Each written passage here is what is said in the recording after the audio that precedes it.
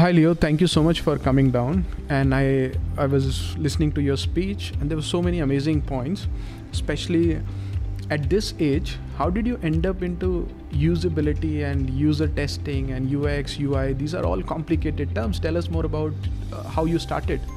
Okay, so it all began when I started to learn how to program. That was because I always loved playing games, but till date I've never found the perfect game, the one I enjoy the most. But so I asked my mom, and she told me that why not just make your own game, because she's a software engineer. And so I thought, oh my god, I could actually do that. And then that's when I first came to programming. Then shortly into it, I realized that to make a good game, you'll need multiple people. So I wanted to have children in my team because they think more like me, because I also was a kid. So that's how the workshop for me started. And so it was children teaching children, and the experience that it provided. And at the time, I didn't understand that why we were doing better than other normal coding classes at the time. But then, as I grew older and I matured, I realized that it was because the user experience that we have in the classes is something that is replicable, because it is two very informed teachers, me and my sister, and my mom also helps, and we run the entire sessions, and the children feel free. They can do whatever they want. It's like a learning atmosphere. It's very cool, and that user experience, which I didn't know at the time, was irreplaceable. And that's why even though we've been told to take it online and to do sessions online and stuff, we realized that it wouldn't be the same. And so if we were to expand, we would need very detailed teacher training to deal with all the situations, because the experience for the children is very cultivating. They feel very supportive, and I think that's how they grow. I think that's a big contribution to the society altogether. Normally, the previous generation was all about, I know things, so I'm going to train you. Mm-hmm. Now it should be more about inspiring them so that they can learn. Definitely. And I think when people teach others, that's the best way to learn. It's a wonderful way of teaching. Mm-hmm. But tell me more about the user experience. You were talking about that user experience is very important for businesses. Mm-hmm. Why do you think user experience matters that much in today's world? Because I'm just going to face facts. We only got one life, we only got one shot at this. Why not make it enjoyable and fun while we're doing it? And so even day-to-day things, even shopping and riding home can be a very enjoyable experience instead of a big burden that you've put yourself into, or even working or going to work. And so I think that if we make our experiences better, then we'll feel better overall, and that's not a negative thing. So it must be good.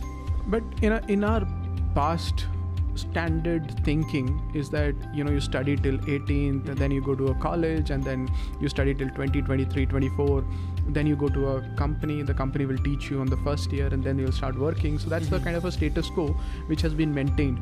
But for the new generation, when should they start learning about newer things that they are excited about? I think that everyone is already learning at my age about something that they're very interested in, because back in the olden days it was very hard to get exposed to the outside world and to know that there's so much more than just one good company to work for. You've got an entire world. And so because this generation is more informed and there's so much customized content tailored to them, they can choose exactly what they want and already start to learn what they're doing. I'm pretty sure that all of the iGens out there are already learning in some way, shape, or form what they want to do in the future, or trying to publish themselves, or to broadcast themselves to be visible to companies. Just another question on that is, today when we manage the workforce or we inspire the workforce, there's a huge difference in the way the Gen X, Gen Y is behaving and compared to the previous generation. So what are the changes that you think the Gen X must be talking about, or Gen Z is talking about, that the work culture should be like that? Is there any specific work culture that Gen Z want to see in the companies? Definitely. No more fixed office hours. You work a particular amount of hours per week instead of coming every day from 9 to 5. That's not boring. It has to feel relaxed and you want to work should be the goal. How to make your employees want to work instead of they have to work for their paycheck.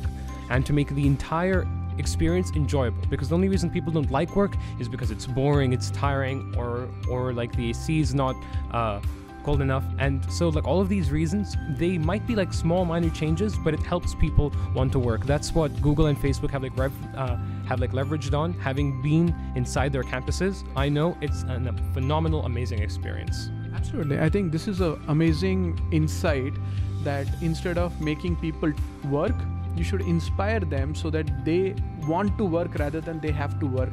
And that will change the whole work culture.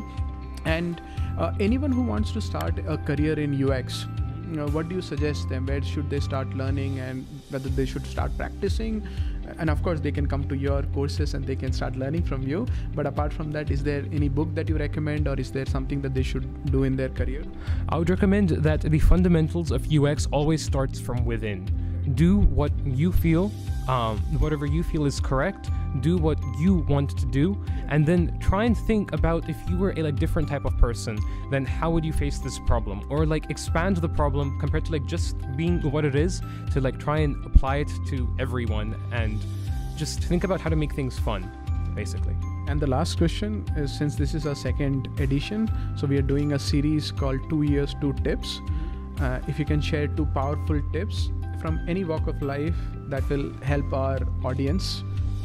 1, be informed. Read everything that you can, or like watch anything you can. That has definitely helped me a lot, and I love that I've got the ability to do that, especially in this like digital age. And second of all, well, like it's actually 3 tips, but like I'll merge them into one. Second, be careful of the people who you trust and who you work with, because that's the single most critical thing. Make sure that their ambitions and their goals align with yours, so then you can symbiotically work together. Do not at all have like a random partner you think will be good but isn't in the end. Also, going with that, it was also like trust yourself the most. That would be like the third tip in quotes. Absolutely. I think everything starts with seeing more. And in today's world, when we are seeing so many things on Facebook, so many things on LinkedIn, it is also important that we trust the right sources and learn from that. Amazing experience. We learned so many things from you, and thank you so much for coming. Thank you very much. I also loved your talk. I have to... all right. Thank you so much. And if audience have any further question, do send it to us. We will try to get him and see whether he can answer all of those queries. All Definitely. Right? I'd love to. Thank you so much once again. Thank you. Bye-bye.